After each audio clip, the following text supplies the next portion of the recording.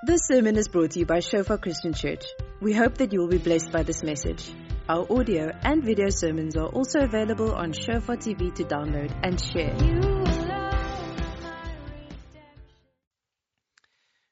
If you can turn to 1 John chapter 5, the first 5 verses of 1 John chapter 5.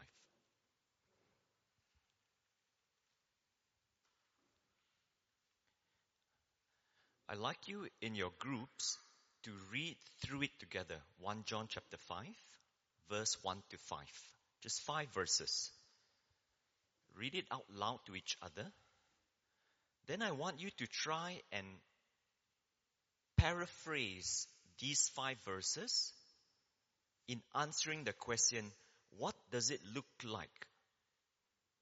What does it mean to say, I love God? Or I love Jesus? How would these 5 verses give you the terminology, the language to answer the question, this is how I love God, or this is how I should love God? Is that clear? All right. Take 5-6 minutes for this.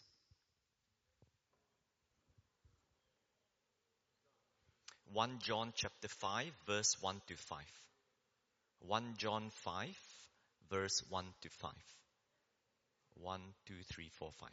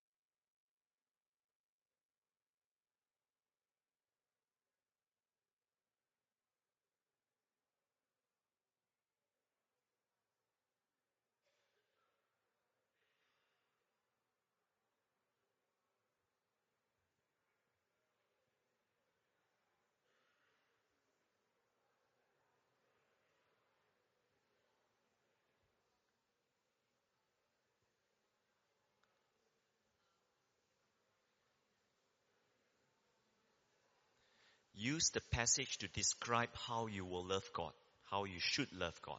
Okay? What does love for God look like? What does it mean?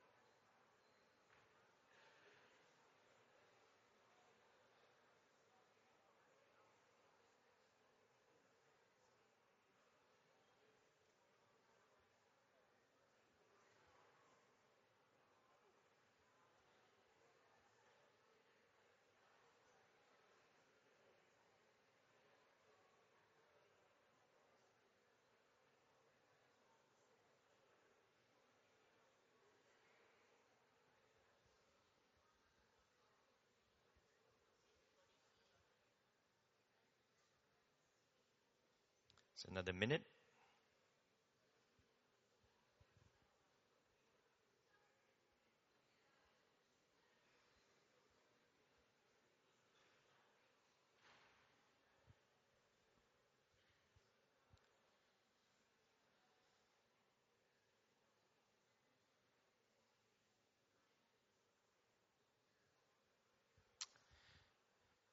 Okay.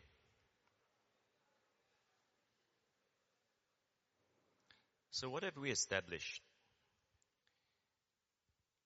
All of us are here because we profess to love God, to love Jesus. All of us are here because we desire a better future. And we read in the scripture that there is an earthly home that's being prepared for us. But nonetheless, as we are in process of going to, there's a heavenly home being prepared for us. As we're in process of heading there, 2 Corinthians 5, we still are in earthly dwellings. Nonetheless, the kingdom of heaven is near. Okay, so Luke 10, Matthew 10. Proclaim that the kingdom of heaven is here. It's near. It's here, but not yet in its full. We know the world is a mess. Where we live is a mess. And we're not externalizing the mess by saying it's corruption or it's crime.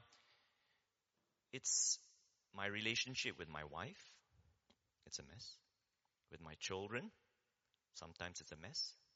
With my employer, my employee, my colleagues, my subordinates, my staff, my mother-in-law, it's a mess. So we don't have to go very far to find that, look, we may say that we love God, but 1 John 5 says, if you really love God, it would look like obedience. Obedience to what? His commands. And how is it evidence? It's evidence in the way you love others. Right? So when somebody asks me now, do you love God or do you love Jesus? Or when we sing a song like, I surrender all. It's really dangerous. Really, really dangerous. Because perhaps the best answer we can give is, I'm trying to love God. I'm trying to follow Jesus. I'm trying. I'm trying to surrender. Right now it's this and this. And I know here and here I'm conditional. Okay? So when we talk about obedience, I think this is the grapple. We think obedience is performance. So not so long ago, I have this specific wall in my house that is a real issue. And I'm learning now there's a term called rising damp. So I try and paint over the damp, and then it just peels again. I try scrape it off, it peels again. Why? Because if you try to put new paint over damp, it just doesn't work. So is that my life? I ask myself. I'm trying to paint and look nice and sing these great songs and do what I think are the right things? Or is there Dallas Willard would say, a renovation of the heart that is needed, a circumcision of the heart that is needed? So what does what does it mean to be an obedient disciple? And I'm struggling with this myself. Because to be a disciple means, yes, I love Jesus, but to love Jesus means to obey Jesus. And Jesus speaks through the Word. The Father speaks through the Word. So I need to know the Word so I can obey what it says. And I obey not in the sense of trying to put paint over rising damp, but it's almost allowing the Spirit to rip me apart. Take everything out of me. I must become nothing so that He is everything. I must die to myself so that He can live in and through me. So the hard part of being a disciple of Jesus is the dying part. Right? It's the dying part. So when we sing, I surrender all, actually we sing, I surrender some that is conditional. Okay? And it's conditional based on whether it's convenient, whether it's comfortable, etc., etc. So what's a good indication for you and I about whether we love God and love others? If we get irritated by people, and if we get angry with people, it probably means you don't love them. Because you are conditional in your love. And biblical love, God's love, is unconditional love. And if we are supposed to love in 1 John 5, like Him, and it's evidence of our love of Him, then it should be unconditional. Right? So it's not a simple thing to say, I'm an obedient disciple of Christ. It actually needs power. The power of the Holy Spirit. But here is the interesting dynamic. If you read Acts chapter 5 verse 23, let me read it to you. Acts chapter 5 verse 23 says this, we are witnesses of these things, and so is the Holy Spirit, whom God has given to those who obey Him. So here's the circular reference again. You want to be obedient, you need the Holy Spirit's power and work in your life. But if you want Him to work in your life, you have to obey God. You have to obey His precepts. So this has nothing to do with trying to impress each other, or even trying to impress Him, or being driven out of fear or shame or guilt or doubt. Because you go back to 1 John chapter 4, just the preceding chapter, what does it say? Perfect love drives out all fear. There is no fear in love. So,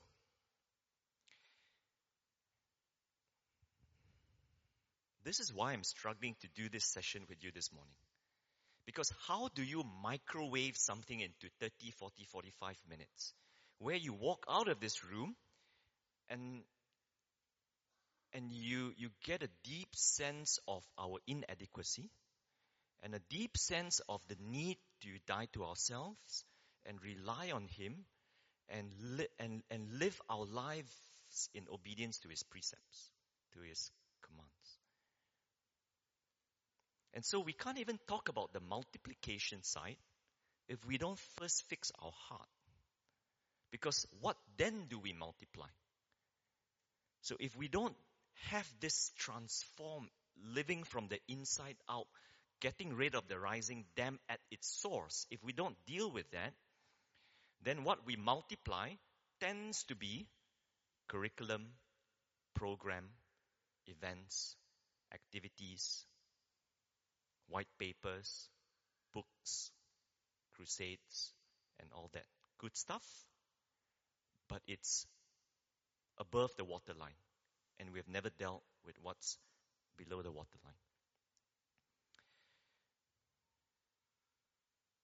One of the other issues we struggle with is the way we conceive God. How do you conceive God? So we sang this morning, God is holy. Do we understand holy? God is a lamb. That's easy. God is a friend. That's easy. God is a lover. Not so. What do you say to God if He's your lover? How do you behave around Him if He's your lover? God is my Savior. That's also quite easy. That's easy to sing about. God is my King. Easy to sing, as we had, I think, this morning, something about King. But what does it mean if He were your King? Do you prostrate before Him when you pray? Do you approach with much fear, which is not fear as in you're afraid like a nightmare, but with reverence? You know, you saw this picture a few days ago of Donald Trump walking in front of Queen Elizabeth. And, no understanding of protocol. Not that protocol is important, but, here's a short, not so tall old lady who is the Queen of England. And you've got this 6-footer guy, walking in front of her, blocking her view of the cameras. And you think, does he not understand that he is in the presence of the Queen of England? God as King? What does that mean? So if God says do this, do we do it or do we not? One of our family members is undergoing cancer right now. And so we pray, God heal her. But what if God doesn't? And God allows her to die? What if we pray, God, give me a job, give my children a good education, help me move out of this shack? Or don't send me to Africa. No, that was my prayer. The other prayer, don't send me to Colombia where it's dangerous. Or don't send me to the Middle East. What if God says go? Or what if God doesn't heal in this particular case in my family, in our family? What then? Is God not good? Is God...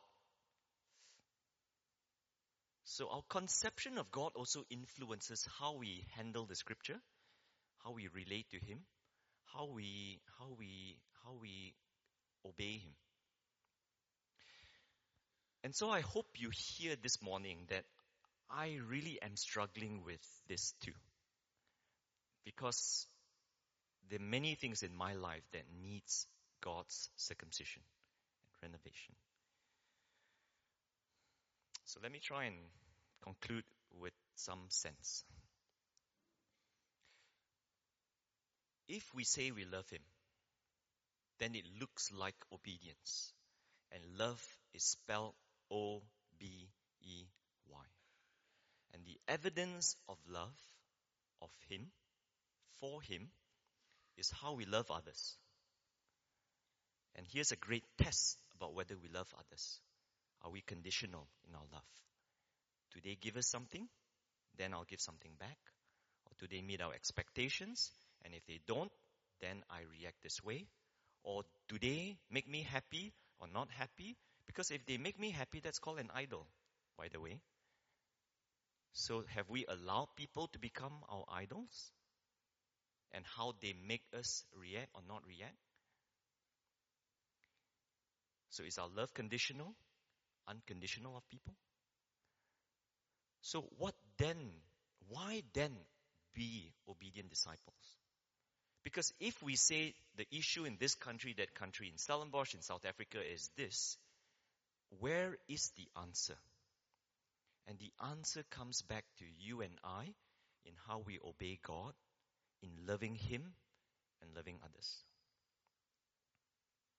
So if I dared, I would lift the cover now in your small groups and I would say, tell each other about how you relate to your mother, how you relate to your father who might have hurt you. How do you relate to your enemy? Who is that enemy?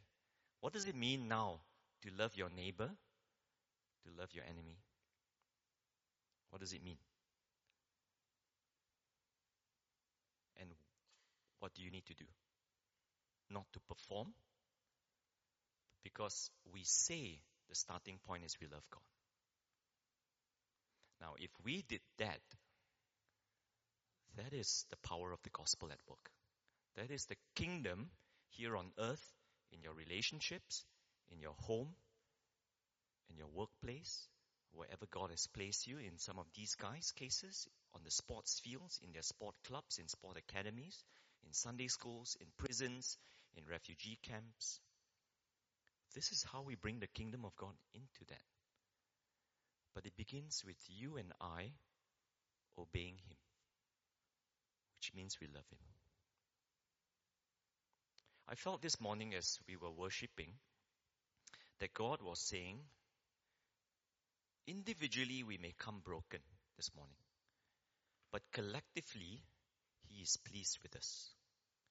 Because collectively we are the body.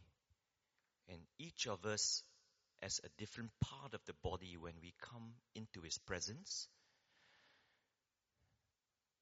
we become His bride. And He is pleased. But nonetheless, He is also saying, when I come into your home and I ask you, have you seen my lost daughter called the kingdom? Is she here with you? When He comes into your workplace and He says, Jan or Sias or whoever, Have you seen my daughter who is missing? Is she here? Is she safe? Is the kingdom here? Is unconditional love here? Is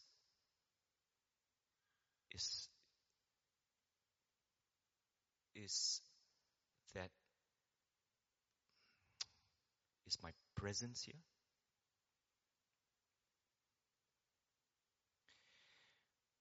Whew. So,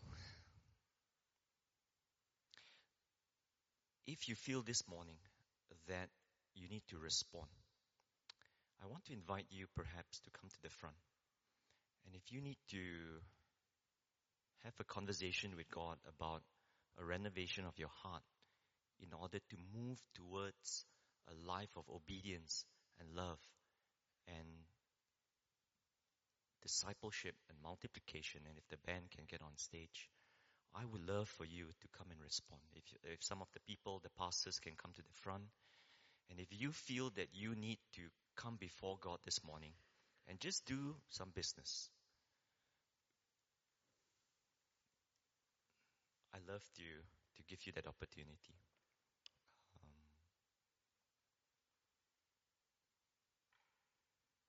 Are you okay with this? Are you okay? All right. Let me pray.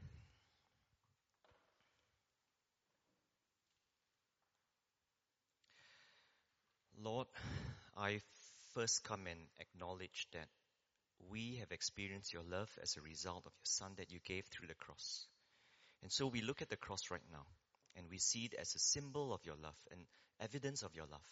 And so all of us here, we have responded to that. We have entered into your death, and we have emerged into new life because of the completed work of Jesus on the cross. And so as we sit here, born of God, called your children, given the identity as your sons and daughters, prince and princess, we now say and declare that we love you, not because we can out of our own strength, but because you enabled us to, through the work of the Spirit in our lives, in our hearts, our minds, so that we can, on a daily basis, habitually obey you and thereby declare our love. We think about those that we love in a conditional way. And today we say we're sorry. Perhaps it's our spouses, our children. Perhaps it's our expectations that we project on others, our small group leader, our employee, our pastor, our family members, those we say we love the most, but we always have something that we want in return. And we know that is not of you.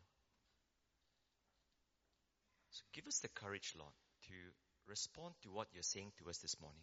Give me the courage to look at my own heart and really continue to wrestle with what it means to love you with all my being, all my strength, all my mind, all my heart, all of me. And I pray the same prayer for everyone here. Thank you for listening. Remember that our sermon audio and videos are also available on Shofar TV. Go to www.shofaronline.tv to download and share.